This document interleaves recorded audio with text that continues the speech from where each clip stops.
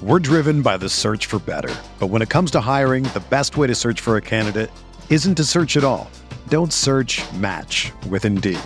Indeed is your matching and hiring platform with over 350 million global monthly visitors, according to Indeed data, and a matching engine that helps you find quality candidates fast. Ditch the busy work. Use Indeed for scheduling, screening, and messaging so you can connect with candidates faster. Leveraging over 140 million qualifications and preferences every day, Indeed's matching engine is constantly learning from your preferences, so the more you use Indeed, the better it gets. Join more than 3.5 million businesses worldwide that use Indeed to hire great talent fast. And listeners of this show will get a $75 sponsored job credit to get your jobs more visibility at Indeed.com/Blue Wire.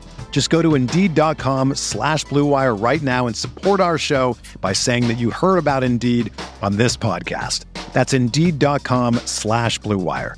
Terms and conditions apply. Need to hire? You need Indeed.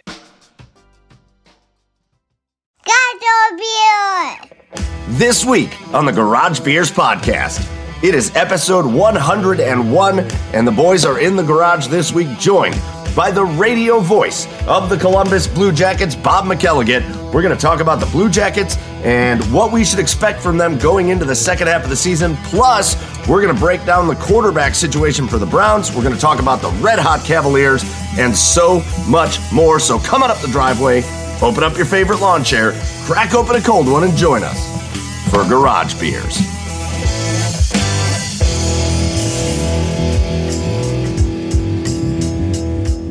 And welcome on in, everybody, to episode 101 of the Garage Beers podcast. For the first time ever, being live streamed right here on Twitch, on the OBR's Twitch channel. With you, as always, I'm your host, Garage Beers Mike. My name is Michael Keefe, and go follow the show everywhere. If you're not following us, at the Garage Beers on Twitter, on Instagram, follow us on Facebook, follow our TikTok channel, where Chad and I do our best to do entertaining things. But we are so very excited. Again, our first ever live stream here on the OBR. And we plan on having a great time. If you're joining us live, we're looking forward to it. Make sure you get over into the comments like our buddy Lil Boomer here and join in the show. If you've got things you want to talk about, things you want to ask about, we got a special guest coming up from the Blue Jackets, actually, in just a little bit. But before we get into that, I got to bring in my co-hosts. First of all, you know him. He's in his garage over on the east side of Cleveland. It's Garage Beers Chad. Chad Meyer, what's going on, Chad? Bring in your co-hosts. I'm already here, Mike. They can see me on the video together. Jeez. You know, well, dude, guys, this is cool. This is really cool. Like before the show, like, you know, it's so like we're produced now. Like, it's really cool. Like, you know, they put a Garage Beers podcast starting soon, and like it says I'm backstage, and like the garage is my like the garage is my green room now, and I'm like, oh man, I should get some like M&Ms, only the blue ones. Like I need I forget what type of list the artists call that for backstage, but I feel like I should give my wife a list like that before shows now. I love it. Yeah, it is awesome to be here. Again, I'm excited to be talking to people as we go. But yeah, we're going to have a good time. And episode 101, again, if you haven't gone back and listened to episode 100, it was a mega episode. It took forever, and we understand that. But how could it not? With Joe Thomas and Rick Nash and Austin Carr all on episode 100. It was a great time. But here on episode 101, we're planning on having a blast. Down in Nashville, Tennessee, it's our other co-host at Garage Beers, Joe. It's Joey Whalen. What's up, Joe? Oh, what's up, guys? Stoked to be on first live stream with the OBR. This is sick. Yeah. This is so cool. Yeah, I'm with you, Chad. I feel like I needed credentials to walk into our office here. Yeah. I need like a lanyard around my neck to be like, hey, I'm here. I'm at the show. Feel official. Yeah, right? Hey, man, my girlfriend's in there. Hey, listen, buddy, a lot of guys' girlfriends are in there. We forgot, Mike. We forgot. Hi. Hey, listen.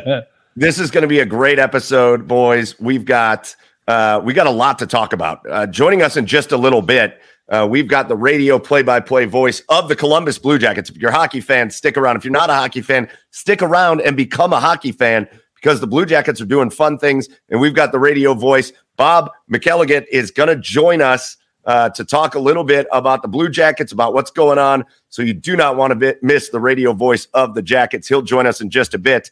We've got some Browns talk. Listen, here on the OBR, boys, it's quarterback week. We talked about it yesterday. We had articles written about it. We had a live stream about it last night. We're going to get into quarterback week because we haven't talked about that enough, right? Like nobody's talking about the quarterback for the Browns at this point. No, only every other day. Well, listen, I'm sure you guys have some opinions, so we'll get to those as far as quarterback week. And then we're going to wrap things up by talking about the hottest team right now in Cleveland, the most positive team in Cleveland right now, the team with the best record in the Eastern Conference of the NBA in the month of January, the Cleveland Cavaliers. We got so much stuff to get into, and we're just really excited that you've joined us here on the show. Chad, I hope you're okay. You good? No coughing. I'm good. Do we need to send you for a test? No, luckily no. You know, I mean, it's a big improvement over last week. I don't know if anybody listened to episode 100 last week, but I can actually talk now. I'm actually going to be able to taste the beer I'm drinking. It's a good day. It's a good day, boys. It's a good day. I'm excited for you. I'm excited for you. Joe, it's good to see. I was with you this weekend. Yeah. Down in Louisville, Kentucky. Enjoying the brown water of Kentucky. It was great doing a little bourbon trail, but boys, it's good to be back. It's good to be kind of back on a regular schedule. Everything that happened with episode 100 was crazy, but now we're just back in the groove. And before we get to our garage beers of the week, because that's the first thing we're going to start off with, the last thing I want to say is just a humongous thank you to everybody that we've dealt with the OBR so far. If you're an OBR subscriber, if you're a regular watcher and listener of the OBR, you know these guys, Barry and Jake and Steven. We got to give a special shout out to Seth. These guys have been Ian. Ian's jumped on with us. He's just these guys have been such a big help. They've been so professional. They've been so cool. There's a reason why you guys are subscribers. There's a reason why you guys love the OBR the way you do. We are thrilled to be a part of it. But these guys have provided us more support in a week than we've had ever in the history of 100 episodes of this podcast. And so huge shout out to the guys at the OBR. I know Chad and Joe echo this, but we could not be more excited to be a part of the family here. So with that 100%. With that in mind, OBR rocks. That's right. Ty sucks. With that in mind, go ahead, Chad. I'd like to say something. First, I'd like to say something. Mike, if I can address. So glad you guys decided to TikTok your Bourbon Trail adventures. I'm sure nobody wanted to see some sweet bourbon, some sweet bourbon through Buffalo Trace or the place where Pappygate took place. I'm glad you guys brought out some content from that Buffalo from the Bourbon Trail. So thank you to you both. Yeah. No, we were just like the Barrows. We were soaking it in all weekend. I was too busy drinking the bourbon to think about that. But which would have made it more fun. More fun. That's fair. There were a couple nights, late nights, that there probably would have been some good content that would have come out. But hey, listen, speaking of drinking, let's get into our favorite segment, one of our first segments every week. It's our Garage Beers of the Week. And so, Joe, you're the farthest away from me right now. So I'll start with you. Let's send it over to you. Tell everybody what you're drinking. And again, if you're here with us live tonight, get in the comments. If you've got a beer, let us know what you're drinking. We'll flash it up on the screen. All right. Well, it's going to be like just a second. I probably should have poured that before we started streaming. But I'm going back to Bearded Iris. I just love this brewery. It's so great. They have a great new second location in Nashville. They just opened up. And they just specialize in these super dense, hazy IPAs. And they're phenomenal. I got this new one called Ion. It's a double IPA. It's Citra Mosaic Cryo. I've never heard that before. I've heard Mosaic and Citra, but not all together and with Cryo at the end. Nelson, possibly a person. Okay. All right. Citra Incognito. It was an 80s band, Nelson. I don't know. The sickest ingredient description I think I've had. And the can art. Now that we're streaming, I can show the can art. This one's super cool. Spacey and like holography. Anyways, I can't face another night on my own. Yeah, Nelson. Are you singing Nelson right now? You're damn right I am. Oh man, that is gorgeous. You're damn right. That is gorgeous. Yeah, all of those are hops, Joe. Yeah. If you ever get a chance, Boomer, we got Boomer over here drinking Miller Lights. If you ever get a chance, if you see Bearded Iris in the store, I don't know, do they sell it up here? I don't know if they sell it up here or not. I think they do. I'll bring it up. Just send me a message. Just call Joe. He'll bring it to you. It is awesome. It's a great brewery out of Nashville. Joe lives. Really great place to grab a beer. They make awesome IPAs and other beers. So good to see them back. Chad, let's swing it over to you on the east side of Cleveland. What are you drinking tonight for your garage beer of the week? Before I get to my beer, fellas, I just got a question. Like, how do you malt a new beer? Or how do you hop a new type of beer? Because, so I'm going in to buy my beer, right? And I'm looking at the shelves, and it is saturated with those disgusting IPAs. Like, saturated with them, delicious right? IPAs. And all I'm thinking of is if I'm a new, startup brewery, the last thing I want to brew is an IPA. I want something to stand out. So how do we brew a new type of beer? How do we brew a new type of beer? Huh? I feel like there's a Corona Light coming here. Yep, I'm waiting, or it's going to be like a bourbon. No. This is a makeup from last week because I couldn't taste the beer. So I'm going to Trogs. I'm going to Trogs. That way I can give it a fair review. It's the Troganator. It is a double bock beer. And again, it's filled with chocolate nips or cocoa nips. Munich and Pilsner. Nibs. Yeah, that's what I said. Cocoa nips. And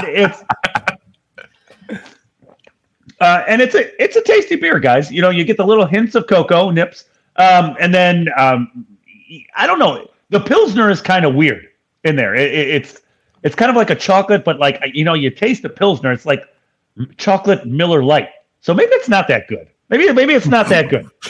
I've kind of changed my tune on this. Now that I can taste it, it's not good. It can be your go-to sick beer then. Yeah, there we go. All right. Well, hey, listen. I hope it gets better as you drink it.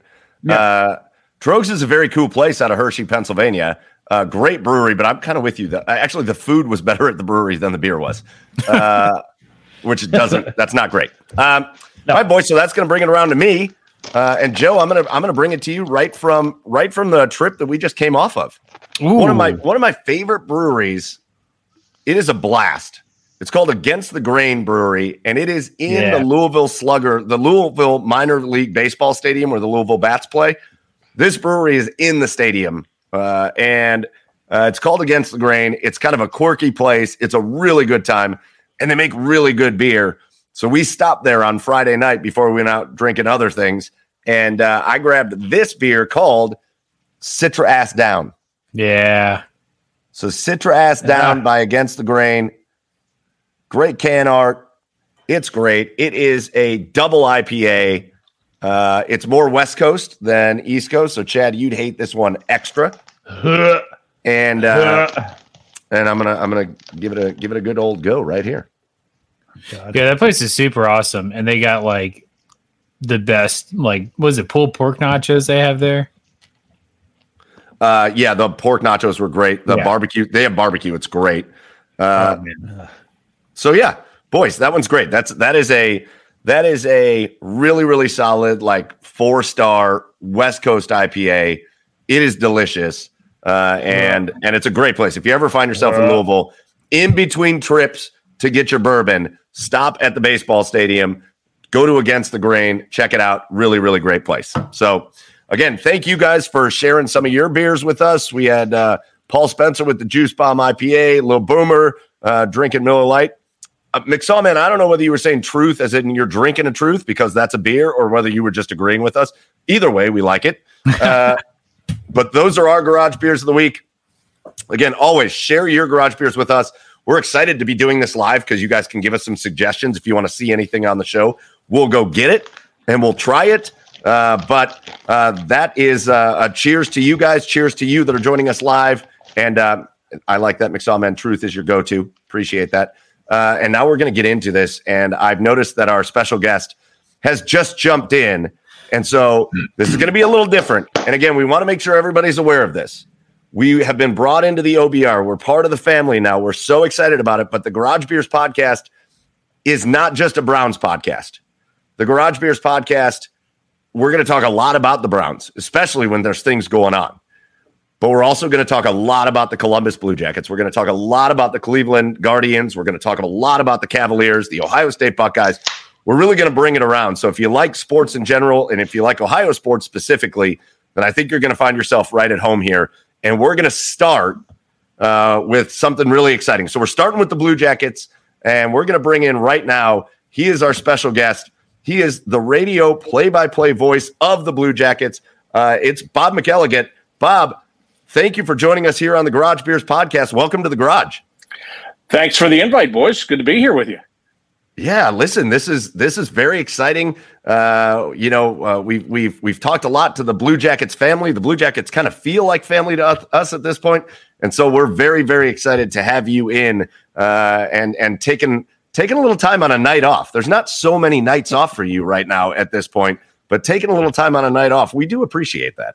Well, thanks. You got me in a back-to-back night off, and there's not going to be many of those the rest of the way. So, what are you even doing with yourself? What are you doing with yourself at this point? Well, I've had not that it matter to you guys because it's not what you do. I shoveled some snow the last couple of days, which has been real pain. But it's nothing like you deal with. Nothing like all those 10 years that I lived in Syracuse, New York. That was snow shoveling. This is just kind of scraping. You know what I mean, right? Well, we're north, sir. We're north of you. We're. Oh yeah, you're right there. You get the lake effect. We don't even come close to that. I get it. Yeah. So, So in other words, I haven't been doing much. So how's that? Congratulations. I'm sure that's it, right? Like your life is so busy, especially in season. When you get a night off, you just kind of want to sit there and just do nothing, right?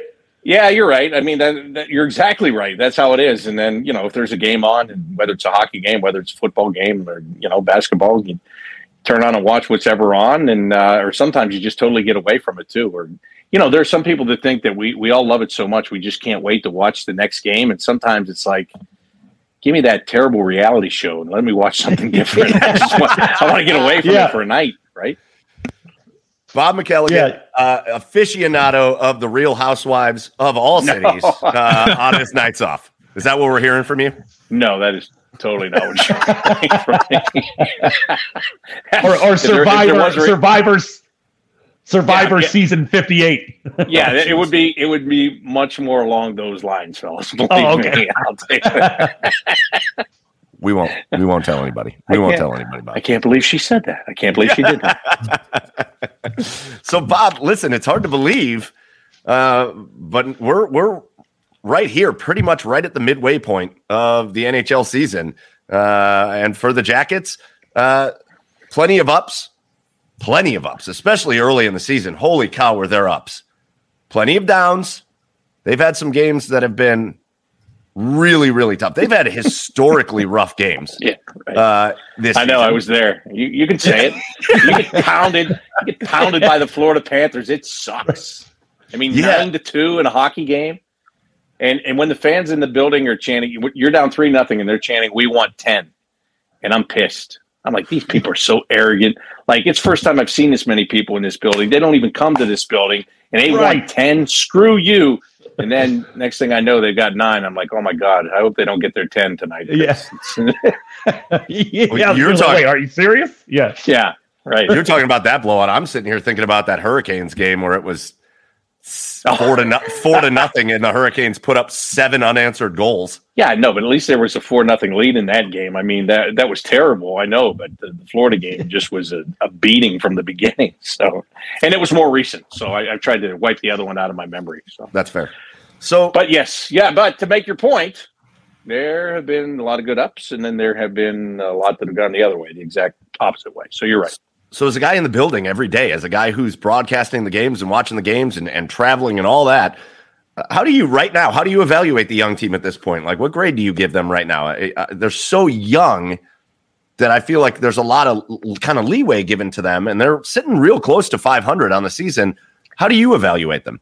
Yeah, well, first of all, like the young thing, it's great, and especially at the beginning, you can say that. But then when you come out of the gate 12-6, then people are going, well, it's a young team, but man, they're so far ahead. Listen, this is where this team should be. I think they overachieved early, and then they got into really kind of the thick of the schedule. And, this was supposed to be a take a step back to take 2 steps forward kind of a year to begin with. And that's what it's very easy to forget when you start 12-6 in your first 18 games. So I think this is where they should be, to be honest with you. Again, I think we talked about the team performance. I think individually, there have been a lot of guys that have done some really good things. I think there have been a lot of guys that have been lackluster on nights, and they knew they need to do better. But, as a whole, this is probably right about where they should be sitting with the experience level they have, the talent level that they have, and, just trying to regroup. I mean, there were major changes on this team in the offseason, really the last 2 years. Major changes, starting with a coach and working its way down. And the guys that were really your core are gone, and you're working with a new core. Even though you have guys that have been here, it's a new leadership group. It's a new core. So, yes, that takes time, but that doesn't make it any, when you're talking about those losses, like we were just talking about, the youngest team thing and the neat experience thing all goes out the windows, because that's just beatings. And that's just something that you just can't accept. And the players don't accept that. And, to their credit, they bounce back pretty well in each case that's happened to them. Yeah, you brought it up. Yeah. Chad, I don't know if you're a little behind me, but go ahead. Sorry about that. But you mentioned the coach, Bob. Lars came in. A lot of the fan reaction was, he was on Torts' staff for the last 6 years. They were afraid it was going to be Torts 2.0. As a guy, again, you watch this team every single night. We're now a half season through with Lars as head coach. What stood out to you about him from what you've seen? Well, first of all, it is Torts 2.0. But what people don't understand is that, when you do a 2.0, it's supposed to be an improved version, right? Like in general, right. when you do your iPhone upgrade, it's supposed to be an improvement on the previous one, right? Fair. So, and listen, I love John Tortorella, and it's hard to improve on him, but this is different. It's 2.0, but it's different, and I'll tell you guys how it's different. First of all, the fundamentals are the same. The expectations are the same. The demand is the same. The instruction level, I think the instruction level goes up. Brad Larsen's a developmental coach. I mean, he started in the American Hockey League. He was a teacher in the American Hockey League. When he was an assistant coach here, he was teaching. And so for this kind of a team, I think he's the right kind of coach, because he's a developmental coach. He's a teaching coach. They needed that. Even when Torts would say over his 6 years here, we're still teaching them. Many times the we was Brad Larsen and the other assistants, because, right. Torts was a motivator. He is a mental motivator. Like it or hate it, he is going to get the most out of you. And many players will tell you after they have played for him and gone somewhere else that they didn't appreciate what he did for them at the time that they were with him, because he can be very tough on you. So to further on in this 2.0 type thing that we're talking about here, Brad Larsen, a lot of those things all stay the same as when John Tortorella was here. But what has changed is the head coach's demeanor. He's not going into the press conferences and going off on players, on the league, on the officials. He's very close to the vest. He's a much quieter guy when it comes to that. That is on purpose. I mean, that's his personality. He's not really a yeller and a screamer. But he is also the kind of guy that if he does get upset and the yelling and screaming starts in a practice, it really makes you sit up and pay attention, because he doesn't do it all the time. And when he's doing it, it's for a reason. It's with a purpose. So, it's just different in the way that he relates with the players. He's more of a coach of today, where, you can't kick everybody in the butt constantly. And some guys you can, and you've got to read, who can I get on? Who can I really lean hard on and say whatever I want to? And who can I get on in front of all the other guys in the room and they're still going to respond?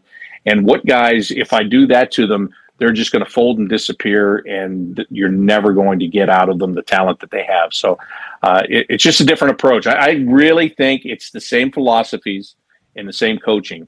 It just happens to be a different approach toward the players and then publicly in the media. Yeah, I think that's about as good of an explanation as we've heard about it isn't about a guy in Larson that has to be so totally different than Torts. It's a guy that can take what he learned from Torts and use the things that it can benefit, but also just understand what needs to be a little bit different. And as an assistant coach, great at that. As an assistant coach, you're always the good guy. You're always the player's buddy as an assistant coach, right? And it's always good cop, bad cop. And that's why it's tough sometimes for assistant coaches in any sport. You guys have seen it. These NFL assistants, they get these head coaching jobs, and all of a sudden you go, this guy sucks as a head coach. What's the problem here? Well, it's a totally different mindset, right? All the focus is on you. You have to handle all the media. You have to handle every player individually. It's not easy to do. But when you're the assistant coach, it's very easy to be the good cop and be that.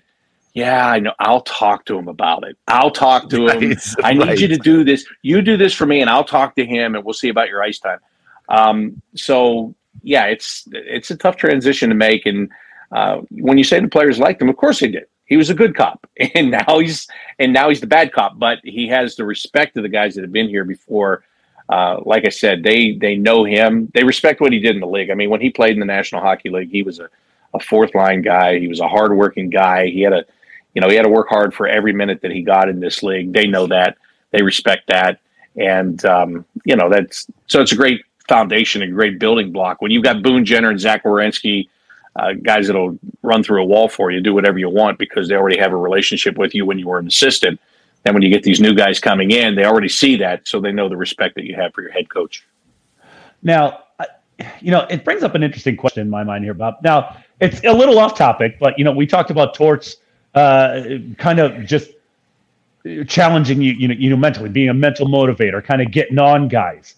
And across sports today, it seems like those old school, like hard-nosed type of coaches are kind of going by the wayside because of, players today or just I don't know, just the way. Just say they're soft.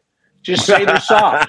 Soft. Okay, fine. Just say. Just these soft-ass players, Bob. The kids today have not been beaten to death verbally by their parents the way that we were, and they don't know how to handle it when a coach does it to them, so they're soft, and you got to handle them with kid gloves. Is that what you're trying to say?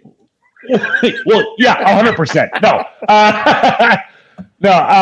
But it seems like in hockey, sometimes that can still work. So is it different in hockey for that, or is it, are those coaches kind of going by the wayside as well? Oh, they're still going by the wayside as well. But it does still work. But that's where I think Larson, he's got that in him. There's no question he has that in him. And the players know that he has that in him. So if he decides to let it out, it's going to be very effective. Like I said, I think that part of the thing with the Tortorella types is that you can only listen to it for so long. And then you get to a point where some guys, not all guys, because I know guys that are like, they're so happy that they played for him and what he did for them. And these might be guys that he was constantly going in the media and saying, this guy's got to be better. Well, I'll give you Nick Foligno for an example. Nick was the captain here, and he was a captain before Tortorella got here. And Torts told this story a million times. He said, I didn't think he was going to be a good enough captain. And I told him that. I said, I don't know if you're cut out for this. I don't know if you can do it. And some guys would be appalled, and they would just, introvert and not say a word and keep it all inside and then maybe play terribly after that.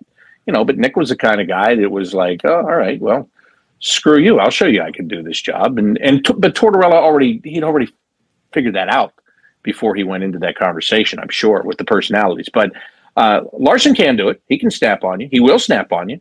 But he's not going to do it really in front of cameras, and he's not going to do it out in the public eye. He's going to do it behind closed doors, and he's probably going to do it one-on-one with you because that's where it needs to be. I think that's, the old school coaches, they were okay with doing it in front of everybody. And again, players today, look, everybody sees everything today too, right?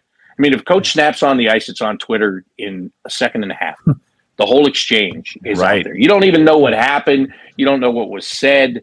You don't know the context of it, and it's just all out there. And I think that's another thing, even with the players, they see everything, and they don't want to be the subject of that either. They don't want to be on the receiving end of any of that kind of stuff. So, yeah, everybody's they're just more, they just don't want to hear it, I guess.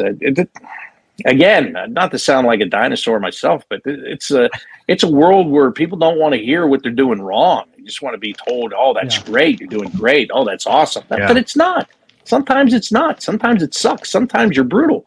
And sometimes you need to be told that. So it's just changing. Like in the old days, they would tell them that all the time. The guys that played probably even 10 years ago could probably count the praise that they got from a coach, the words of praise on one hand. And it's just different now. You always got beat to death. And if you did a good job, you know what you heard? Nothing. They just let you do your job. So. So Bob, kind of shifting more to player performance this year. I think going into the season, we were all kind of expecting, this could be more of like a rebuild type team that we might see this year. A team that has a lot of pieces, a lot of shifting pieces, a lot of people that have had to leave, players and coaches included. Halfway point, who is the kind of surprising player that you didn't expect to play at the level that he's playing at? And then who's maybe the player that you think has probably a lot more in the tank that they can give than what they're showing right now? Well, I think Cole Sillinger is still the surprise guy. He started off really hot and then he cooled off a little bit, but that's to be expected. He's 18 years old and he's playing in a league of men, the best hockey players in the world. He's going up against every night.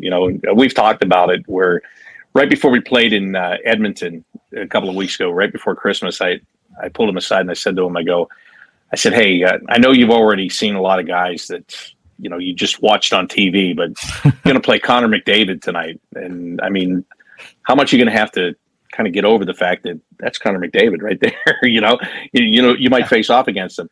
And he admitted it. He goes, yeah, this is a guy, I've watched this guy growing up and, I love his game. I love what he does. And I got to make sure I'm not starstruck. I got to go out there and do it. So really what he's been able to do is it's really impressive. Right? People expect sometimes that you're going to come in and you're going to light it up if you happen to make the team as a rookie. He's still 18 years old. There's a lot of learning to do, but he's played a big role on this team. He's playing the center position, and sometimes he's playing the first line center position in the NHL at 18. So it's a surprise because when they drafted him in June, we all thought that this guy's going to be a part of what goes on here, but I don't think anybody thought it was going to be as quickly as it has been. His training camp was great. The start of his season was great. The way it works in hockey in the NHL, the guy can get 10 games, and then you decide, are you going to burn the first year of his entry-level contract, or are you going to send him back to junior hockey? Or, in this case, they still could have burned it, and they could have sent him to Cleveland. They could have sent him to the Monsters because he played in the USHL last year. He didn't play in Canadian junior hockey. So they had options with him, and then in Game 9, I think it was, when we were in Colorado, he scored 2 goals in the game. Yeah. It's like, he's not going anywhere. I mean, that's it. So he's been the biggest surprise. As far as the disappointments, there are a couple of guys on the list. Jack Roslovic, they got in the trade last year with Winnipeg, and he was terrific. And, they got him with Patrick Laine, and you can make the argument he was better than Laine last year when it was all said and done. Yes. And Laine was the centerpiece. Yeah. But this year, Jack has, he's found his own struggles this year. He still skates like the wind. And, it's just about putting it all together for him that he just hasn't gotten to that level where we saw him when he got brought over in the trade last year. And Laine's another guy. I mean, he's been hurt. Now, in fairness to him, he was out for almost 8 weeks with a strained oblique, and then his father passed away during that time. Right. He went a lot of time without being on the ice. I'll give him that. But, he's a premier scorer. He just doesn't shoot the puck enough, which is amazing that he doesn't. Now, this is always easy to say when you're sitting where we are, right? When you're just in the stands and you're talking beer, you're saying, right. What are you talking about? Tell you, sir, if I could shoot the puck like that, I'd shoot 100 times, right? You want to go outside and watch me kick my ass? I shoot it in the parking lot. I'd be like a kid in the Mighty Ducks breaking windows. That's what I would do. You know? one out of 5, Fulton Reed, baby. 1 out of 5. That's exactly right. And maybe that's part of the problem with Patrick, because he tries to be so perfect sometimes. Just let her rip, man. Let her rip. If you hit, first of all, I always think this, and again, this is because I sit way upstairs and nothing's going to happen to me. But if he takes that shot and he hits somebody on the other team, they're not getting in front of the next shot. They're just not. They'll be like, oh my God, I'm out of there. And also, you create rebounds. You create second and third opportunities for your team when you shoot, even if it doesn't go into the net at times. So, I say he's a disappointment just because you have so much expectation out of him. Yes. And you keep on waiting for him to do it every day, not do it on Friday and then you don't see it again until the following Wednesday and then not till the following Sunday. So those would be my guys. Because when he's right, he's one of the most deadly snipers in the league, right, Bob? Yeah. Absolutely. And the other thing he's got to stop doing, I understand that one time he came in over the blue line and had 3 Detroit Red Wings in front of him, made them all disappear like magic, and then scored a goal. So I understand that. Yeah. But he needs to not try to do it 3 times a game, because I can tell you what's going to happen. I've seen it enough that I want to go down there and go, Patrick, love the enthusiasm, love the belief, but oh my God, can you please just peel off and give it to a teammate in a line change before they go back the other way 2-on-1, please.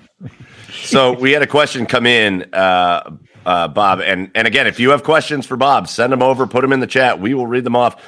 Zook Zuchenko said, we were talking about Cole Sillinger before, and he is the pleasant surprise, man. 18 years old, and he's holding his own in the NHL. But Zook said, do you think they should have sent him back? Do you think No. he was ready? Do you think they should have should have sent him back, or is this the right thing? I think it's the right thing, to be honest with you, because if they send him back, if he goes and plays junior hockey, I mean, personally, I think he's going to be so much better than the other guys there. I don't know. His confidence might be sky high, but as far as developing, I think he develops more in this league playing against the guys that he's playing against night in and night out. He's had great shots this year that have not gone in the net or have. I think he should have more goals based on the amount of shots that he's taken and the quality of shots that he's taken. I mean, he's been snake bitten at times, and guys have blocked his shots. Or again, you're playing the best goalies in the world too, right? I mean, like there's something to be said for that. Yeah, the guys he shot against in the United States Hockey League last year are not the guys he's shooting against now. So there is something to be said for that. But I think that, I think this is the place for him. I think he's developing, and I think he's mentally strong enough not to lose his confidence in his own game, despite how many goals he has or he doesn't have. So I think it's the right place for him. So, Bob, here we are, the trade deadline approaching, and there's been a lot of talk. And the talk has gone from one side of the spectrum to the other. When the Blue Jackets a little bit earlier on were really one of the surprise teams in the NHL, the talk around was the Blue Jackets, are they gonna look to add pieces for this year? And let's go for this. And now the talk. If you would have talked to me at that time, I would have quelched that talk right there. Squelched it. But anyway, I know what you mean. So go ahead. Well, now that talk is squelched a little bit, and now the talk is a little bit more of what you kind of dread, even though, because we're having fun watching this team, right? You got rid of a couple of the guys that said they wanted to get out. And so the chemistry on this team seems pretty good. And you're around them all the time, so you can probably speak to that better than we can, but it seems like they've got some pretty good chemistry out there. They like playing with each other. You're not hearing this stuff that we've heard for the past couple of years of this guy wants out and this guy wants out. So there's got to be a little bit of that dread around there with the trade deadline approaching that, could some of these veterans be on the move, because this is still a team that there's a lot of stuff waiting in the wings and they can still build something really special. So just kind of what's the sense around there? Well, it's funny you say waiting in the wings, because that's where the guys that are going to come in here in the next year or two are going to play. So, right. I think you're going to see guys moved out. Yeah, they have great chemistry, and yes, they like each other, and that's all great. But there's also a business side of it, guys, and that sucks. I mean, it's, it comes down to a guy like Max Domi. He's in the last year of his contract. He's making over $5 million.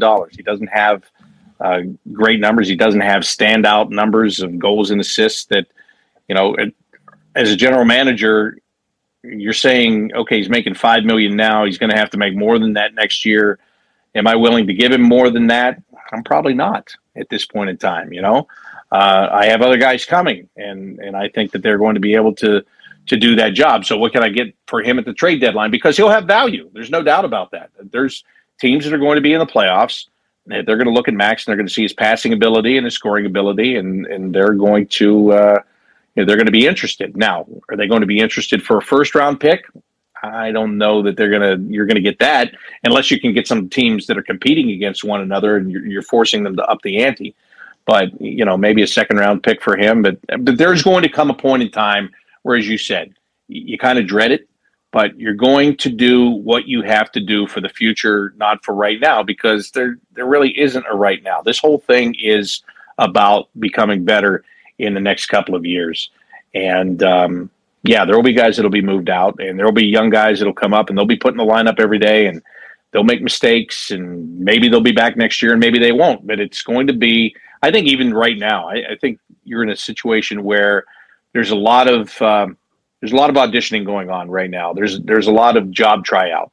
Are you going to be able to handle this? Can you do this day in and day out? Do we think you can do it for 82 games, or do we have to look in another direction? And I just think you're going to see more of that as time goes on. You've got the Jonas Corposalo. He's an unrestricted free agent. There's been talk about trading a goalie. I'm so sick of talking about trading a goalie because they haven't done it yet.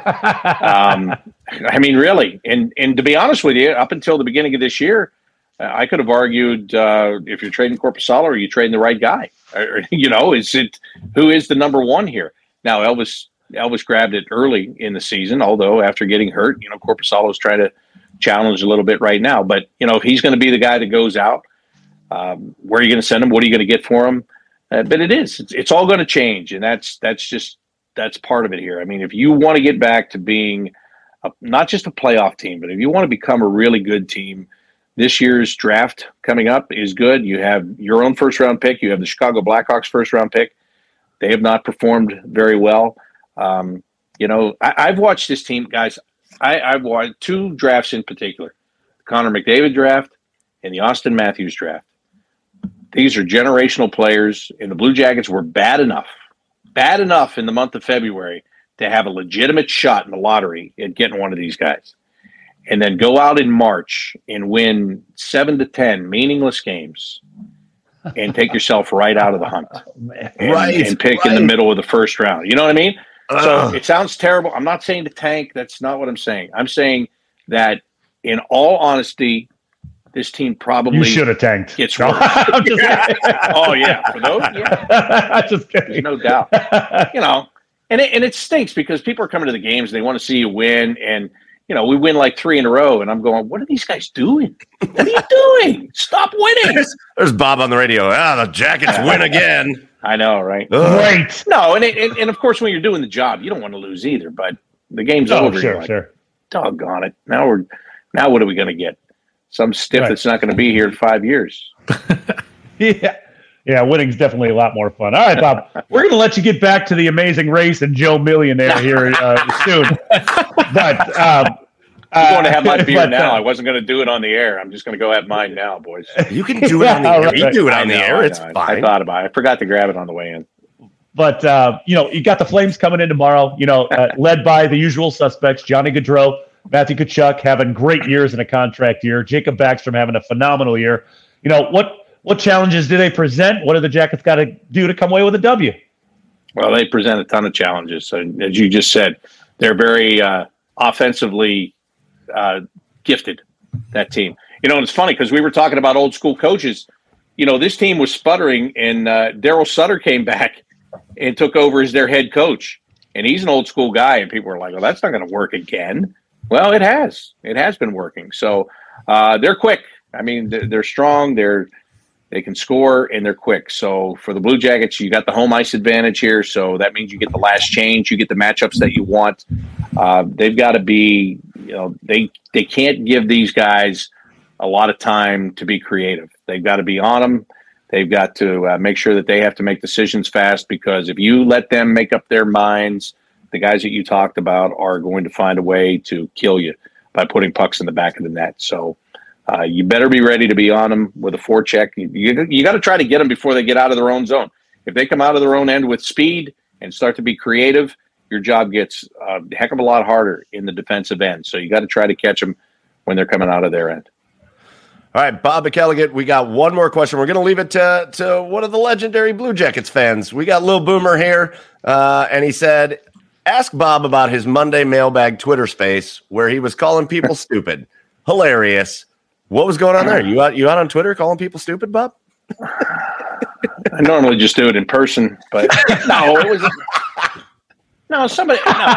somebody said, first of all, somebody said he was debating somebody on Facebook, which I said is absolutely stupid. Why would you do that? Like, why would you waste part of your life debating anybody on Facebook? You can't win that. No. Right? You can't win it. Plus, the other thing was they were talking about Jacob Chikrin from the Arizona Coyotes. And now I'm remembering the entire context of it. The guy that was asking me the question said, there are some rumors that it would take Kent Johnson, who the Blue Jackets just drafted fifth overall last year. It would take him to get him. And I said, that would be absolutely stupid. I even said asinine. So it goes beyond stupid. And Jacob Chikrin's a great defenseman. He's absolutely great defenseman. Is that the kind of guy you're going to get when you're in a rebuild? I don't think so, because you're going to have to pay him a lot of money. And why? But the real thing was, like, Kent Johnson, what he's doing in Michigan right now, crazy, has been terrific. As a matter of fact, he's an alternate for the Canadian Olympic team now. Yes. You have a team that doesn't score goals. You have a guy that looks like an offensive dynamo in college, and it looks like that's going to translate to the pro game. You want to trade him for a defenseman? I don't think. Doesn't that sound stupid? Yeah. That's maybe not great. Maybe not great. Hey, Bob McElligott. Yeah. By the way, if they pull that trade off, do not call me. Do not call me. Who's the ass? Because I probably won't be here.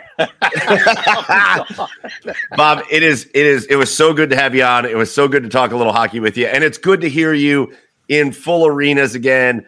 Just enjoying the atmosphere and getting the Blue Jackets out there on the radio waves. Really, really appreciate you coming on. Go follow Bob at Bobby Mac Sports on Twitter. Bob, thank you so much for joining us on the Garage Beers podcast. We'll talk to you soon.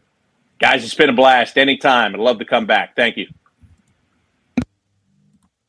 Bob McElligott on the Garage Beers podcast. So much fun to chat with him and to get his perspective on the team. And Chad, man, you're decked out in your Jackets gear. Said a lot of interesting things about the Jackets. What stood out to you? Oh, man. There was a few things. I mean, none of them stupid. But nothing asinine, if you will. But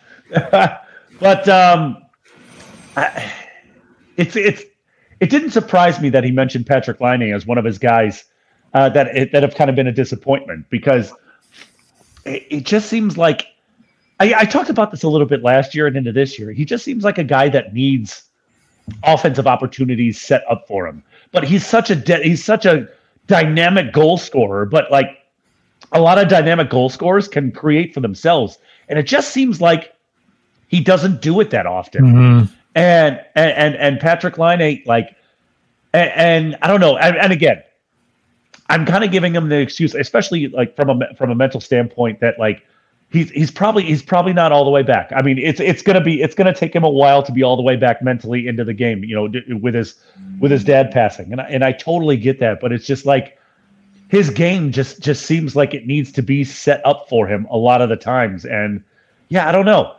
That's not what you need. There's that part.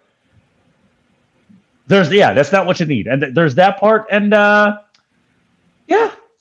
I mean, not really. There was nothing really surprising, nothing that really stood out. I mean, if I can go back to the old Dennis Green quote, they are who we thought they were. Like, this is the Jackets team that we thought we were going to see this year. I mean, at 12-6, everybody got excited this year, but also going into the year, people thought this was going to be a rebuilding year, and they're kind of playing like that right now. They've kind of come back down to earth, and so that really, I mean, I guess it stood out to me because it kind of affirmed everything that we expected that this team was going to be going into the season. So Yeah. So this is where the Jackets are. We just gotta. It's going to be a developmental year, folks. It's there's going to be more growing pains, and you just heard Bob say he said it without saying it, I think, in that interview, and that's what we have to look forward to. I don't think obviously you're not going to lose like every game the rest of the season, but I would expect more growing pains. No, but you know what, Chad? They're going to give you highs and they're going to give you lows. They're going to give you. We're going to have those really low games, but I got called out in the comments here. You're also going to have those games where they take out Carolina. They destroyed Carolina the other day. You're going to have really good games too because you've got a lot of talent on this team. They're just very young and they got to learn. So there's going to be a lot of ups and a lot of downs. And to be honest with you, they're still like a 500 hockey team. And that's something that a lot of people didn't see coming. A lot of people had the Jackets as one of the worst teams in the NHL. They're not that. They're not. You know what? Yeah, absolutely not. And you know what? This isn't a team that's going to be 10 games under 500 and is like completely void of talent. No, that's not the case at all.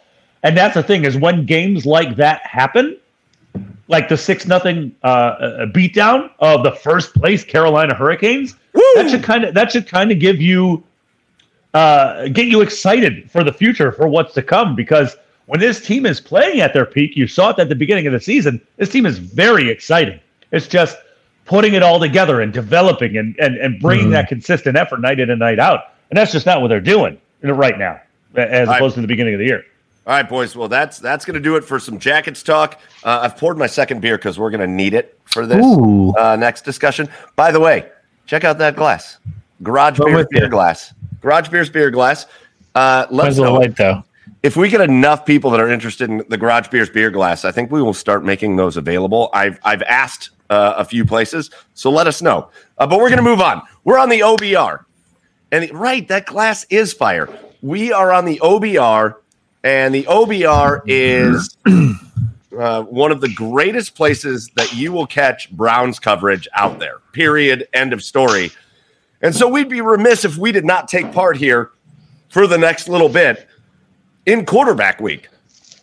It has been quarterback week. It started yesterday on the OBR, and we are going to continue it here on the Garage Beers podcast with quarterback week, and it's going to be our special edition. And so, guys, listen. Pretty simple. We haven't talked about quarterbacks enough, so I'm really excited about this discussion. Right. Who wants to talk about that? No. Yeah. And listen, if you want to join in the conversation, again, continue in the comments. But it was hard for me to write this kind of script out for this. As what are we going to do? We're just going to sit here and bash Baker Mayfield again. It is not. First of all, it's not been a good week for Baker Mayfield. It's not been a good week for Baker Mayfield because he continues to do what drives me crazy. Is he continues to say one thing and then do something different. He continues to sit out and say, "Oh, I'm a leader. We're not going to hear the outside noise.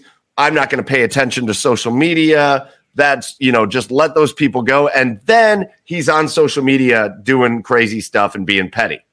And that drives me nuts. If you're not going to pay attention, don't pay attention. Like if I'm Baker Mayfield, I'm probably deleting my social media because what's the point? What are you even doing? But he's saying he's not going to listen. And then he goes out and responds. It's not been a good week for the dude, right? I was seeing if Joey wanted to respond because it looked like Joey was ready to say something. Joey, you want to say something? No, you're good. Oh, okay. Yeah. No, it's not been a good week. And before we got on the OBR here, Mike, at past episodes, we talked about what we want to see from the Browns this offseason. And one of the things I talked about with Baker Mayfield that I wanted to see was some maturity. And yet this past week has not shown that maturity. You unblock, obviously there was some tweets with Dustin Fox, and you unblock Dustin Fox to like that tweet and only to rebut and say social media is toxic. We'll go only friends and loved ones from now on. And that's not the maturity that I want to see. It's great to play with a chip on your shoulder. Okay. It's really worked out for Baker in the past, but when the results aren't there with the chip on your shoulder, I think it's time to maybe stay quiet and let your work do the talking, let your play do the talking. And that's exactly what I think Baker needs to do here. You just came off of a year. Yes, you were injured, but you were very inconsistent. You were all over the place this year. And I think it would be best for Baker to show some maturity, stay silent, do the work, and come back and show what you can do at full health. Because this week was not the mark of what a leader is supposed to do. This was the mark of a guy who is angry. Is angry, like kind of almost like a petulant child. Just you called me a mean name, so I'm gonna like you, and I'm gonna pretend like I didn't see it. Blah blah blah. No. Just stay quiet, go do your work, and improve. Chad, what? Joe, Baker may not have had a good week. You know who had a great week? Dustin Fox. Yeah, he had a great week. And listen, don't get me wrong. I'm not saying I agree or disagree with Dustin Fox's point, because I don't care. I don't agree or disagree with Dustin Fox. But you know who had a great week? Was Dustin Fox. Because you know what Dustin Fox's job is as a sports talk show host? Is to get you talking about Dustin Fox. If you're talking about Dustin Fox, he's doing his job. And so that dude had a great week. Whether you are furiously mad at him, whether you think what he did was inappropriate, whatever. Dustin Fox he's not a beat writer. He's not supposed to be an objective journalist. Dustin Fox's job is to get you talking about Dustin Fox, and that's exactly what he did this week. That dude had a great week. And shout out to him. For real, I'm not being like sarcastic. Again, I'm not saying I agree or disagree with this point. I'm not being sarcastic, though. Dustin Fox did a really good job at his job this week. What Dustin Fox did this week is exactly why Colin Cowherd is a millionaire. Okay? It's exactly why Colin Cowherd is a millionaire. Clicks and quote tweets and retweets, guys, are basically the new ratings. Like that, it's the new ratings. It's how people, it's how you get judged nowadays as a sports talk host. It's why Stephen A. Smith is a millionaire. It's why Skip Bayless is a millionaire. Lord knows if these are their actual takes, but the fact that they're getting you guys to respond to this, and I kind of feel a little hypocritical saying this, because anybody out there who has some sort of talk show podcast like we do, we are trying to elicit reaction. We are trying to get response out of you, because that is what's going to bring money. That is what's going to get us paid. So anybody out there, a social media, whatever, everybody is trying to do is get likes. So I could say the most outrageous thing right now. Like, I don't know, like babies should be playing football right now and could be a better quarterback than Baker Mayfield. Oh no. Like I don't know. I could say something outrageous like that. And as long as it gets reaction, huh? I'm just saying, don't do that. Please don't say babies are better than Baker Mayfield. No. That's what I'm saying. I'm just saying, like, if you say something outrageous, it might not be my opinion. Dustin Fox saying that might not be his opinion. But it's getting reaction, and it's getting him paid. Listen, so here's what I wanted to do. I wanted to take a different route tonight, because the conversations I've been a part of with you guys, the conversations I've seen on Twitter and stuff like that, the conversations I've been a part of on the OBR. Listen, here's what I want to know. How can you guys sell Baker Mayfield? Sell Baker Mayfield. Oof. Sell Baker Mayfield. Sell what you think, why you think Baker Mayfield, why you still have hope. And if you don't have hope, make it up. Why would you sell Baker Mayfield to say, hey, listen, let's get the pros of this. Let's ignore the cons. Let's forget about that. Why is Baker Mayfield, why is he a guy that you want to be your quarterback? Well, because I have to. I'm going to need a minute. I think I can do it because I think I can do it, but it's not going to be any like pros to him. You have a win now defense. You have a defense that I think can put your team in a position to take you fairly deep into this postseason. And I think you have an offense that theoretically, when healthy, should be it sounds like such bullshit. Should be like enough to like win you a couple games here. So yeah, with an offense that is just skating by with a perfectly healthy Baker Mayfield is better than whatever schmuck you can get in the draft this year. I'm not even going to touch free agency because I think any of the 3 or 4 major free agent targets are going to be better than Baker would be. But let's say, assume you had to draft that quarterback, I think Baker could outplay that person. All right. So first of all, Joe, and if you're watching this, I don't know, you maybe disagree with me. I'm not buying Baker based on what you just said. I had a hard time selling it. Chad, sell Baker Mayfield. Everything Joe just said. Done. It was a group project. Yeah, it's a group project. Yeah. Joe led it, and we all got an A. Oh, God. When Baker Mayfield is fully healthy in this Kevin Stefanski system, he's proved that he can be okay to great. He's proved that he can be a viable starter in this league, pending everything is good around him. And that means receivers are catching balls. His offensive line is totally healthy. His running backs are totally healthy. When everything is going good for Baker, Baker is great. And next year, everything should be great for Baker. And I think that he will lead us back to the playoffs next year because everybody's going to be fully healthy. He will have new playmakers at his disposal. And God, man, this is tough. He will be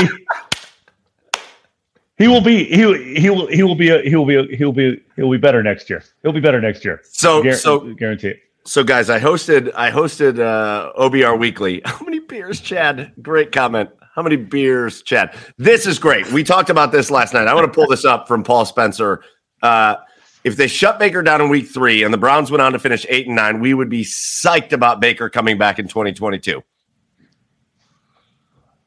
That's a great point. 100%. So here's what we talked about this yesterday on OBR Weekly. I had Jared Mueller and I had Corey Kinnan on, and Corey brought up a really, really good point. This Browns team, the way it is set up, does not need Patrick Mahomes. It's not like you don't want Patrick Mahomes. Right. It doesn't need Josh Allen. Not that you don't need or want Josh Allen. That's not what that means. Doesn't mean you don't want those guys. They don't need it. The way this Browns team is set up is that you have a guy that's just good at executing the very most simple things that you need him to do out there. Like truly the definition of like a game manager. Nobody wants to talk about that. But in this situation with the Browns, a guy that can just go out there and run the offense and maybe not put up 340 yards and 3 touchdowns a game, but a guy that just does the right thing with the football is going to win football games in this system. And it was proven this year.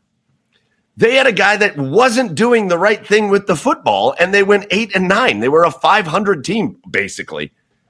So get a guy that does the right thing with the football, and you're going to win a lot of games. So how does Baker Mayfield turn into a guy that's just going to do the right thing with the football? I guess that was my question as far as that goes, because he did the right thing with the football the second half of last year.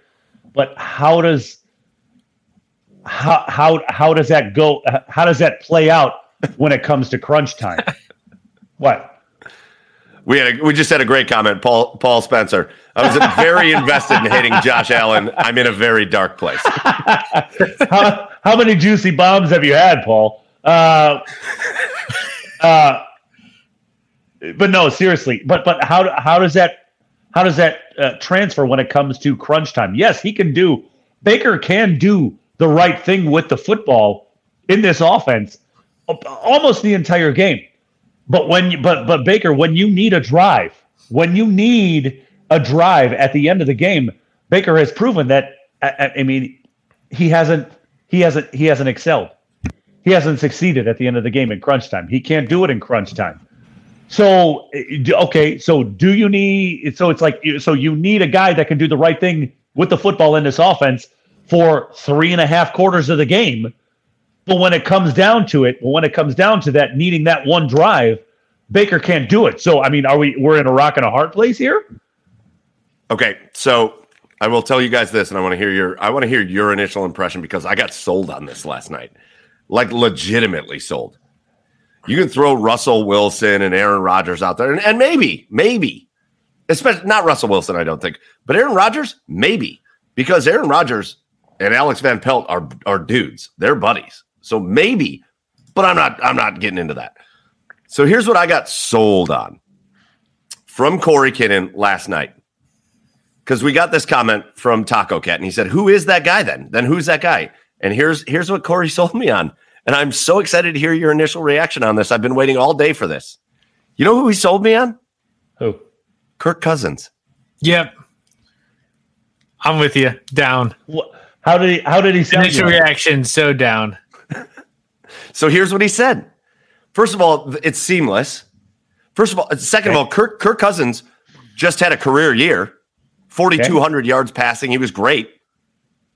He wasn't great. He wasn't Patrick Mahomes great. Don't get me wrong. He wasn't Patrick Mahomes. He wasn't Josh Allen. He wasn't Tom Brady. But the guy had a really good year up there in Minnesota. He knows exactly what kind of offense Kevin Stefanski wants to run. And he's that guy that I was just talking about. The guy that will just do the right thing with the football. And I know it's not a big splash. But here's the other point he made. And then I want to hear you guys. The other point he made was this. Kirk Cousins has now been a pretty good quarterback for 10 years with 2 different franchises. Yeah, I mean, look, if you're looking for the game manager role and somebody that's just going to come in and not mess it up, that's your guy. But, like, if you're looking for, like, a baby step up from Baker Mayfield as far as like skill level and like what he can add to the team, and a guy that literally had to be fired up for some reason in the middle of the season by his coach, and like he had one little like, yeah, let's go, guy, and like I don't know, Kirk Cousins is the most vanilla quarterback. Yeah, I think he would be an improvement from Baker. Here's my kind of viewpoint. I don't think that there is a long-term fix in free agency for the Browns this year. I think that if they are going to move on from Baker, it's going to be in the draft after next season. But I think if you were to theoretically sign somebody and get rid of Baker or bench Baker, then Kirk Cousins would be the most seamless transition for the season. All right, Chad, wrap us up because we're going to move on to our next subject. But Chad, wrap us up with our quarterback chat for the Browns. Can Kirk Cousins go get me a touchdown or 3 points in the last 2 minutes of the game? Yes. Can he? Can he? Prove it. Win. Because that's my same question with Baker. Everybody wants to talk about how good Baker has been, the entire game, how good Baker was the entire game. Like, oh, he played a great game. But when it came down to crunch time, when it came down to it, Baker couldn't go out there and win me a football game. And if Kirk Cousins is that guy, great. Give me that guy. Go get me Kirk Cousins. But if you cannot win me a football game in the last 2 minutes, which a lot of NFL games come down to, I don't want him. I almost don't want him anymore. So that's where I'm at. Get me the guy that can do the right thing with the football in this offense, but can also go get me a touchdown or 3 points in the last 2 minutes of the game. Yeah, listen, it's hard. I will say this. Last year, I'd have been the guy that was like, hey, listen, it's not Baker's fault. He did what he had to do. He didn't make the play at the last minute, but he got him to the point to make the play. This year, though, man, there were a lot of plays that he left out there on the last drive. So listen, if Baker's still here next year, and that's a big if, but if he's still here next year and he's healthy, you got your chance to prove it. So, again, that's our Browns conversation with the quarterbacks. So we're going to have a lot more Browns conversations, obviously being on the OBR, and we'll be working with these other guys from the OBR to talk more about the Browns. But right now we're going to get into our last topic. And so I'm going to bring up a comment that happened way early on in the show tonight from Ian Bitts. And he said, this channel, talking about the OBR, has always needed significantly more Evan Mobley, to be honest. And that's what he said. So you're in luck, Ian Bitts. You're in luck, Ian Bitts. Ian Bitts is in luck because the last thing we're going to talk about before we get out of here is the Cleveland Cavaliers. And guys, what's awesome to talk about, we did this, and Joey, you brought this up last year. We got real excited about the Cavs at the beginning of last year, if you'll remember that. Right? We got real excited. And then the Cavs got to December and just between injuries and just not being all that talented, fell off the face of the earth. And this year, the Cavaliers got through something very difficult in that December. They had a really tough December, and they got through it really well. And now the Cleveland Cavaliers are 9-3 in the month of January, the best record in the Eastern Conference in the month of January. They're 5th in the East. They're a half game behind Milwaukee, who they play tomorrow. They're one, and if you're listening to this Thursday, they played Milwaukee yesterday, so sorry. Hopefully, we're talking about a Cavs really win. Good or really bad. Hopefully, they talk about a Cavs win, and now you're ahead of Milwaukee. You're only one game behind Brooklyn and Chicago. I mean, I keep saying it to myself, and I feel like I don't want to say it to myself, but we got a great comment here from McSawman. Nobody expected the Cavs to be that one playoff team. I keep saying to myself, this is for real. But I feel like I don't have to sell myself anymore. This is for real. This is a real, legit Cavaliers team, and they're going to be real and legit for a long time. Yeah. It's funny, you guys, what you were alluding to earlier, Michael, last year you were saying how, I think it was November, December, and you and Chad were both saying the Cavs were the most fun team out of any Cavs team in the history of the Cavs that you guys had watched. And what did they end up being last year? They were so ended up bad kind of being dog shit last year. I tell you what, I mean, it's just they have the formula this year. They have the team buildup. They have the drive. They have the companionship, and they're just gelled together as a cohesive unit. Like, this team is electric to watch. They're so fun to watch. Nobody wants to play the Cavaliers. Everyone sees that game on the schedule and are like, oh man, like, this is not going to be as fun as we wanted it to be. It's just a completely different team this year. And like, I mean, man, from a fan perspective, like, it's so fun to see this team as a whole be where it's at. And like, I don't want to sound like, oh, like LeBron's on here, we can do without LeBron. Like, no, I love LeBron. LeBron's fantastic. Agreed. But like, how fun is it to see this entire team, top to bottom, contribute night in and night out, perform how they are performing, and like be in contention for the top seed in the Eastern Conference halfway through the season? That's just wild. I'm having way more fun watching this team than any of the LeBron teams I've ever watched, and that includes the championship. Just because it's well, don't say the championship. I'm sorry. Are you going to enjoy the Bucks game better than Game 6 of the 2006 Finals? 16. No, that's 16. not Did I say true. 6? Not true. Okay, fine. Sans championship. I'm having more fun watching this Cavs team than any other Cavs team I've ever watched. Sans 2016. Honestly, this team. They play for each other. I mean, what a nightmare this Cavs team is, just going against the grain of what the NBA is today. I mean, you have all these guards around the perimeter shooting and trying to drive. You drive past one 7-footer, and then you have two other 7-footers that you got to get by. I mean, it's just so much fun to watch. The team defense, the ball movement, the style of play is just. It's so much fun to watch. They all love each other. I mean, yes, they've okay. These last few games, they struggled to score the basketball. And And that's okay, because in an 82 game season, you're going to hit lulls.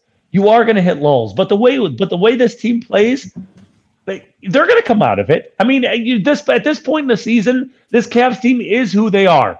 You know, and it's just going to keep going. And in the East, they're going to keep winning. They're going to get enough wins to play playoff basketball. And I don't know.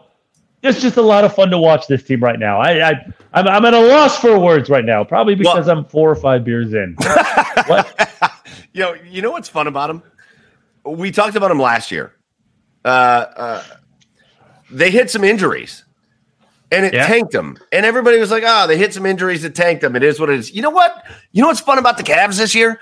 They have hit significant injuries, and they are just battling through them. Right. You have missed Evan Mobley for significant portions of this year. You are without Colin Sexton, who is playing his best basketball he's ever played in his entire career. You are now without Ricky Rubio, who is like the heartbeat, the heart and soul of the team. You've missed Isaac Okoro for time. You are now without Lauri Markkanen. You missed, everybody. Everybody has been out for a period of time. This Cavs team has not and will not be completely healthy this year. Right. And they continue to win. The game last night was a great example. They just barely squeaked by the Knicks, but they are shorthanded. You're without Jared Allen. You're without Lauri Markkanen. You're without Sexton and Rubio, and you still go out there and beat a Knicks team that everybody expects to be a pretty good team. Yeah. So to me, that's what's been so fun, and it's an organic big three that the Cavs are developing, and that is so cool, right? You've seen all of these other teams go out there and try to form these big threes, and Brooklyn and Cleveland did it with LeBron and Kyrie and Kevin Love. All these teams that have gone out and tried to form these big three, and the Cavaliers have done it organically. Jared Allen, Darius Garland has been one of the best point guards in the NBA all season. And Evan Mobley, right? You have a big three that you've just organically formed. You just don't see that. And they're learning how to win on the fly. And it's spectacular to watch. There's not, guys, this is not something you see on a regular basis in the NBA. This is a unicorn of a basketball team. Yeah. You definitely have to get worse before you get better. But, the Cavs got younger, but they got better like right away. Like right away. You drafted Evan Mobley, and all of a sudden it's like a switch flipped. And, Kobe Altman, going into this offseason, Kobe Altman needed a plan because he knew his job was on the line. He needed a plan, and he knew that he had to pick a direction and go with it. And this is where he went. He's decided to sign all of the athletic 7-footers in the friggin' NBA. Mm-hmm. Okay. And he decided to go against the grain. He sat down, he said, where can we be successful? And he did a brilliant job with the sign and trade for Lauri Markkanen, signing Evan Mobley, signing Jared Allen, and going big. And going athletic, because the days of Shaquille O'Neal type athlete are over. Right. It's the long, thin, like big man that's really going. The NBA is going by the way. So it's a lot of fun to watch, and I got to give credit to him for the direction that he picked and to go with it, because obviously it's proving successful. All right. I'm getting comments about my perverted dog. Just because you've probably seen him hump things in the background. Sorry. I got to tell you, I mean, there's a couple episodes of the podcast before we were live streaming ago where he just straight out of a viral video, like he just brought this toy and was just like humping it, bring it into frame in the background. It's like, Cooper. So the funny thing is, he tried Cooper's to couch cushion. Look at him. Like that's a new porn title. Cooper's couch cushion. He tried to bring it downstairs. First of all, Paul Spencer, I don't even know you, but I want to have a beer with you. He tried to bring his toy downstairs. Uh-huh. And I was like, you can't, because I can't have you humping things on the debut of the Garage Beers podcast. And then he wanted to do humping back here. And then he wanted to do sex with it. Yeah, I get it. Listen, boys, it's just a last couple minutes to wrap up the Cavs, and then we're going to get into one of our our last segment, which is our 3 cheers of the week. So if you're in the comments, if you're watching us live, and you've got anything you want to shout out, our 3 cheers of the week is where we just talk about something we want to shout out. But to wrap up the Cavaliers, first of all, if you're a Cleveland sports fan, get out and go to these Cavs games. They're not struggling for fans, which is nice to see, but they deserve it. Okay, Boomer. You sound like my wife. You can't just be humping things. They deserve you. They deserve your fandom. They deserve to have you down there cheering on them. I don't work for the Cavaliers, but man, how much fun can you have? And the work that they've done at Rocket Mortgage Fieldhouse, it is a beautiful place to watch a game right now. It's a blast to watch a game. And you've got, again, it's one of the craziest things about the Cavaliers right now. You've got the leader in the clubhouse for the Rookie of the Year award. You've got the leader in the clubhouse for the Comeback Player Award in Darius Garland. You've got the leader in the clubhouse, probably, or at least up there, for the 6th Man of the Year in Kevin Love. And that's the last thing we'll kind of hit on. You've got one of the leaders of the year in both Executive of the Year and Coach of the Year. This team is just everything you want a basketball team to be. That's who they are. And Kevin Love, nobody exemplifies it more than Kevin Love. A guy that's been really good here in Cleveland, but after the LeBron years, a guy that kind of went malcontent, especially even last year, you saw him kind of quit on a game, walking around the baseline during a play, turning the ball over and not showing any effort. And all of a sudden, there's Kevin Love dancing, jumping, hugging his teammates, and coming off the bench with 20 points and 12 rebounds like it's nothing. Kevin Love's been spectacular, and he's a huge, huge part of this team. And I don't know. So if it comes down to it, this is my last question about the Cavs before we get into our 3 cheers of the week. If it comes down to it, we're coming up on the trade deadline for the NBA too. And now we're talking about a Cavs team that's actually competing. A Cavs team that's actually competing, trying to get a home playoff series. We've been trying to trade Kevin Love for years. Do you even want to at this point?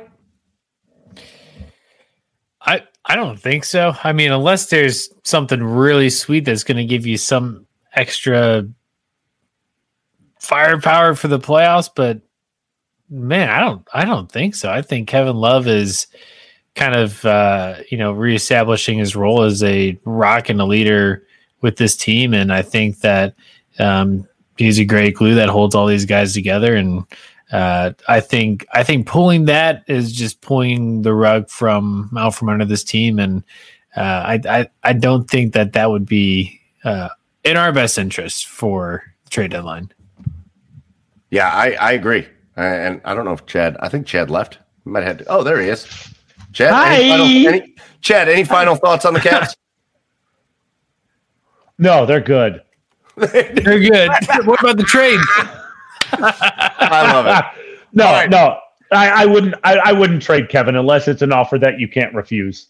I mean, honestly, again, like you talked about, Mike, the 6th Man of the Year. I mean, he's been absolutely impeccable off the bench this year, accepting his role. I mean, and just, where his mental standpoint is, it's never been healthier and he's never been happier. I think, again, unless it's an offer you can't refuse, I would not trade Kevin Love. I love it. Well, boys, that's going to bring us to our last and final segment of the Garage Beers podcast here, live for the first time on the OBR's Twitch channel, and it's been a blast talking to everybody, but we're going to throw it to our 3 cheers of the week. So, again, our 3 cheers of the week segment, if you're new to the Garage Beers podcast, it's where we talk about just something we want to shout out. It could be good. It could be sarcastic good, but just something, it could be funny that we want to shout out. So if you've got something, throw it in the comments. We'll shout it out. and we definitely want to bring that in. And I will say to Paul Spencer, who apparently we're buddies now, he said he hasn't lived in Cleveland for a couple decades, and our podcast and others on the OBR makes him homesick. We appreciate you, Paul. We want you to keep talking smack to us. Don't just start being nice because you're homesick. But you know what? We appreciate you, and we appreciate you sticking with us through our first live stream here. But we're going to get into our 3 cheers of the week. And so, again, if you've got one, send it to the comments. Joe, though, I'm going to send it down to you in Nashville. Your cheer of the week. Oh, wow. You think I got one off the bat? I do. I hope so. I'm going to cheers the great state of Kentucky and all the beautiful brown water that they produce there. Made in barrels, not in the toilet. We went there for my dad's 60th birthday. We did a trip down there. Super sick. We toured Four Roses. We visited Woodford Distillery. We toured Buffalo Trace, which is the makers of like Weller and Pappy's and Blanton's and all fantastic things. I tell you what, like it is. If you're into bourbon, or even if like you just kind of enjoyed and like want to learn more, like not to sound like a freaking infomercial, but like it's so great. It is so fun to go down there. You just get loaded off some bourbon. It's like pretty interesting how they make it. I think probably the most interesting. I'll go fun fact. It's Fun Fact Tuesday here. The amount of like product they lose in the barrel over years of it being in there, obviously, is like insane. Like for bourbons that are aged 12 plus years, you know, you are down to at the most half a barrel, maybe like 40% of that barrel left at that point. And it's like, it's just like, I don't know, it's nice to appreciate that. Like, you know, that's we're a Garage Beers podcast. We appreciate the finer things of beer, but like, I think it's also important to appreciate other types of spirits like bourbon that like, there's like some time and effort that goes into that. And the processes that they create to like have different recipes and different ways that they store these beers over years. It's insane. It's down to just the most insane science. It's so impressive. Highly recommend. Louisville, Louisville is like a great town. It's like probably the quietest city I've ever been to, but the food's pretty sweet. And they make some pretty mean old fashions. Dude, Joe, loved it. I loved being there with you. We had a great time doing the Bourbon Trail. Where were you at? What? Oh, I was there. You just may not remember it. Too many bourbons. Lou Boomer wanted to shout out Ferrara Candy Company for partnering with the Blue Jackets and the Fun Dip Squad. Oh, yeah. Keep your eye out for some fun stuff, but I'm not allowed to say more than that. Chad, what's your 3 cheer of the week? And you guys can see all that fun Bourbon Trail stuff on our TikTok. Oh, wait. Oh, I guess no one will ever know. Just give us your cheer, you bastard. All right. I'm going to give a down cheer. Like I hate this cheer because the Baseball Writers of America just make me want to drink, guys. So shout out to you, Baseball Writers of America, for being fucking idiots. And, you know, that's all right. And not putting Bonds or Clemens in the Hall of Fame. So cheers to you guys, you morons. All right, so you just stole my cheer of the week. So now I want to talk about it for like a second. Because my cheer of the week was going to be to Barry Bonds and Roger Clemens and Curt Schilling. And I hate Curt Schilling. But Barry Bonds is one of the most fun baseball players I've ever watched play the game of baseball. And the voters, and here's Ian Bitts coming back from the Evan Mobley comment. They put in David Ortiz on his first ballot, who tested positive for steroids.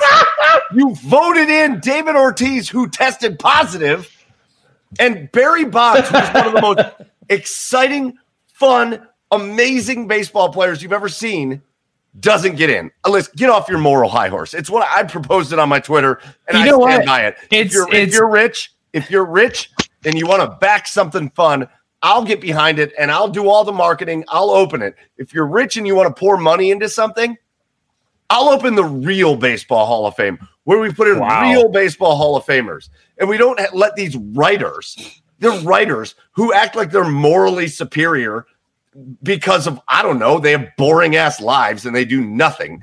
They act like they're morally superior. So you're going to hold these guys. Pete Rose is still not in the Hall of Fame. Barry Bonds is not in the Hall of Fame. Barry Bonds should have been in the Hall of Fame based on what he did before he even took steroids. This shit is bullshit. And then it is ridiculous. And then don't forget Mickey Mantle, who missed an entire season by because of an infection at an injection site for what? Oh, steroids. And Mickey Mantle did fucking steroids as well. So the amount of cheaters that you baseball writers have put in the Hall of Fame is ridiculous. So it kind of feels like baseball is like the Browns of major sports. They always find a way to just fuck it up. Listen, it's mind-blowingly annoying to me. The Hall of Fame, just get off your moral crap. Acting like Barry Bonds shouldn't be in. He was the best of the steroid era. And it's called the steroid era for a reason. The steroid era is called the steroid era because you had middle relievers taking steroids. You had starters taking steroids. You had catchers taking steroids. You had guys taking steroids that weren't even good because they took steroids, but they were taking steroids nonetheless. You had Barry Bonds was hitting off of guys taking steroids. Crisco, Bardol, Vagisil. Yeah. Those guys. And David, don't get me wrong. David Ortiz deserves to be in. David Ortiz provided some of the best, most memorable moments in the history of baseball, and that's what the Hall of Fame is all about. What are the most memorable, historical, amazing things that happened in baseball? They were provided by guys like Mark McGwire and Sammy Sosa. The fact that why are they not in the Hall of Fame? Because their season. I was going to say that doesn't even make any sense because Barry Bonds did the same thing. 1998, that year with McGwire and Sosa was one of the greatest. No, McSaw, man. Ortiz got caught. He got caught. He tested positive. 98 was one of the greatest baseball seasons of all time. Then you got Bonds that was just spectacular in the mid to late 2000s. These guys deserve to be in the Hall of Fame because they were going against other people doing it. For example, pitchers like Roger Clemens, who should also be in the Hall of Fame because they were going up against hitters on steroids. This just proves my point. This just goes with my argument that baseball was way more fun on steroids. So just let them in. Yep, and we're finishing on that, except for Wait, don't you have a cheer, Mike? I've got a cheer. Okay. So here's my cheer. We just wrapped up our first live episode on the OBR. For the most part, we had a really good group that stuck with us through it. So for all of you that are still here, my cheer goes out to you guys, man. The comments, the conversations, to those of you that are going to listen after the fact, my cheer goes to you, and my cheer goes out to the OBR. For bringing us in. We are not the biggest podcast in the world yet. We don't have the biggest following at this point. And they brought us in because they just thought that we could live up to the standard that the OBR has set. And that's what we're going to work to do week in and week out. And we hope you will join us every Tuesday night. I know it's late at 9:00. Paul Spencer already made a fuss about it. I know it's a little late. But like me and Chad got kids that we got to put to bed. So you just got to hold on with us for a minute. So I know it's a little bit late. We'll try not to do the 2 or 3 hour podcast. We'll try to keep it to about an hour and a half. But my cheer goes out to everybody at the OBR who has been so spectacular with us in this first week. And you guys who have stuck with us on the live and who will continue to do so. We really, really appreciate you more than you will ever know. My biggest cheer goes out to you. So that's going to do it for us. Episode 101 in the books. Again, hopefully you enjoyed us talking Browns, Cavs, Blue Jackets. We got more stuff coming. We've got some incredible Olympics guests that are on kind of waiting in the wings. You don't want to miss those. But that's going to do it for 101. Joe down there in Nashville at Garage Beers. Joe, for Chad over there on the east side of Cleveland at Garage Beers. Chad, I am Michael Keefe. at Garage Beers. Mike saying, hey, it was a great time. We hope you enjoyed it, and we'll see you next week, same time. Cheers, everybody.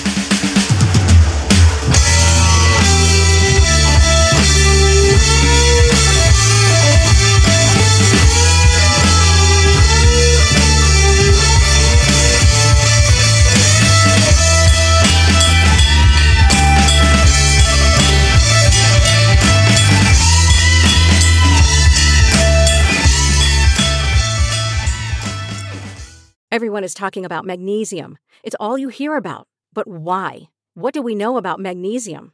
Well, magnesium is the number one mineral that 75% of Americans are deficient in. If you are a woman over 35, magnesium will help you rediscover balance, energy, and vitality. Magnesium supports more than 300 enzymatic reactions in your body, including those involved in hormonal balance. From functional medicine doctors to mental well-being and female hormone experts, we all know that magnesium is the one mineral to improve all aspects of well-being and health. But which one? Magnesium Breakthrough from Bioptimizers, the trusted choice recommended by leading experts with 7 best-absorbed forms of magnesium to ensure your body receives the support it needs for overall well-being. Go to bioptimizers.com/balance today and use code BALANCE10 for 10% off. Support your journey to wellness at bioptimizers.com/balance. Magnesium Breakthrough from Bioptimizers, your foundation to optimal health and vitality.